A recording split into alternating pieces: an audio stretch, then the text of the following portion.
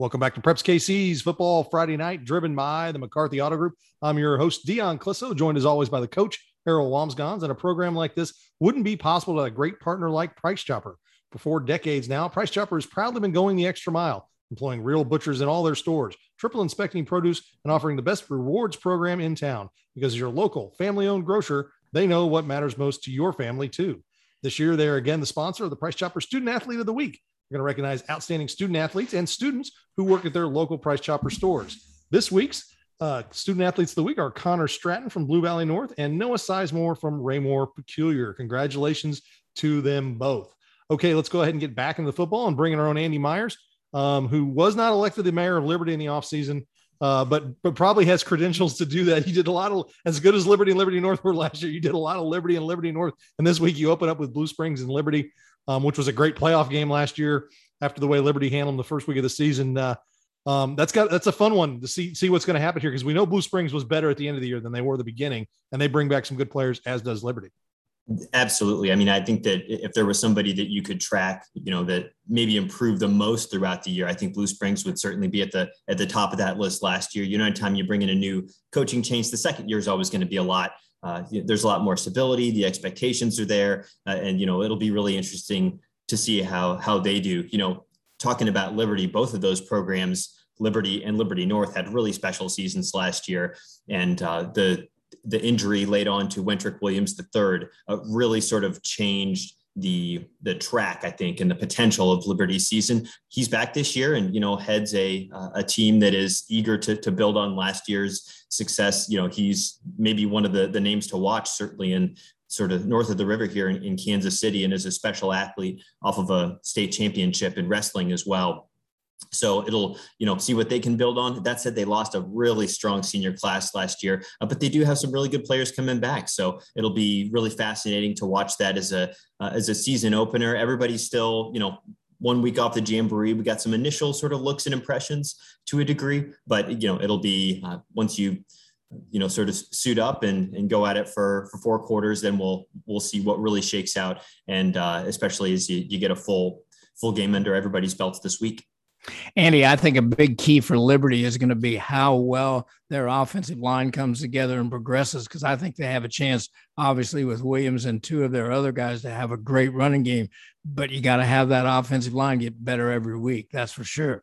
Yeah, I think if there's Coach Freegon is always going to base things around, really wanting to control the game. And they've got some, explosive talent as well in the passing game as well, once again. So that certainly could be a strength for them, but his name escapes me off the top of my head right now, but they found a sophomore running back last year who stepped in for Wentrick and really gave him a lot of great playmaking ability as well. So that's a 1-2 punch that I think a lot of teams are going to have a hard time dealing with. And it'll be interesting to see, now that they're both on the field, what do they do with that? Do you run them out in pass formations a little bit more? Once you're going to be hard pressed to find the amount of sort of game breaking athletes that are, you can put guys on that are Liberty's going to be able to find that way. So finding the touches and sort of establishing the game plan is going to be really fascinating to watch starting from week 1.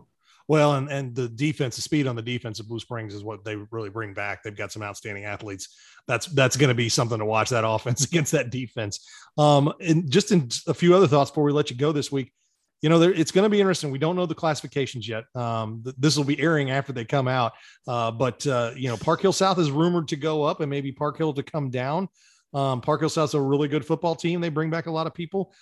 Staley's always there in terms of Class 5, but Steve Rampy's a new coach, and there's a change there. Not that I think it'll take a step back under Coach Rampy, but then you look at a game like North Kansas City and Raytown this week, and Northtown with Dominique Orange and that defensive line, they look like they could be as good as anybody. So, I mean, north of the river in Class 5 and 6 is just really deep this year.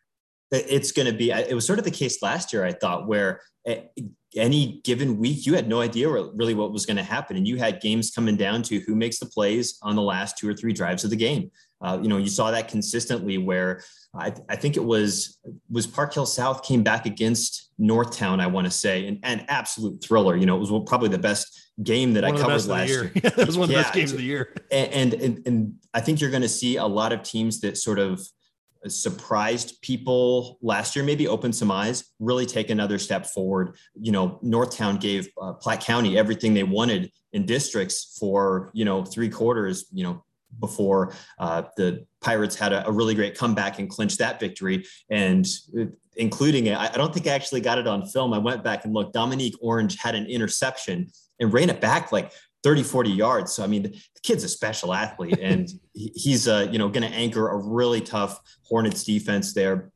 They've also got some, great players to be able to, move the ball down the field as well. The Panthers, like you said, have turned a lot of heads. Platte County just continues to be in the conversation up here north of the river. Let's not forget what Smithville's done the last couple of years as well. So it's, and I mentioned him only in passing, but Liberty North, coming off Greg Jones' first district championship there, is going to be hungry to, build on that and continue the success that they've had in reloading, maybe better than any other program year to year, despite losing some really special athletes there. So, game to game, it's going to be across the metro area. I think you mentioned as well, just some phenomenal teams, great coaching, and I can't wait to get out there and see what starts shaking out. Yeah, you mentioned Smithville, and that's a team that returns 18 of 22, 19 of 22 starters. I mean, so there's teams, and they were a hair short of beating Helias, who went on to win the state championship. So it was a good year for Kansas City football. I'd like to think it's because the football is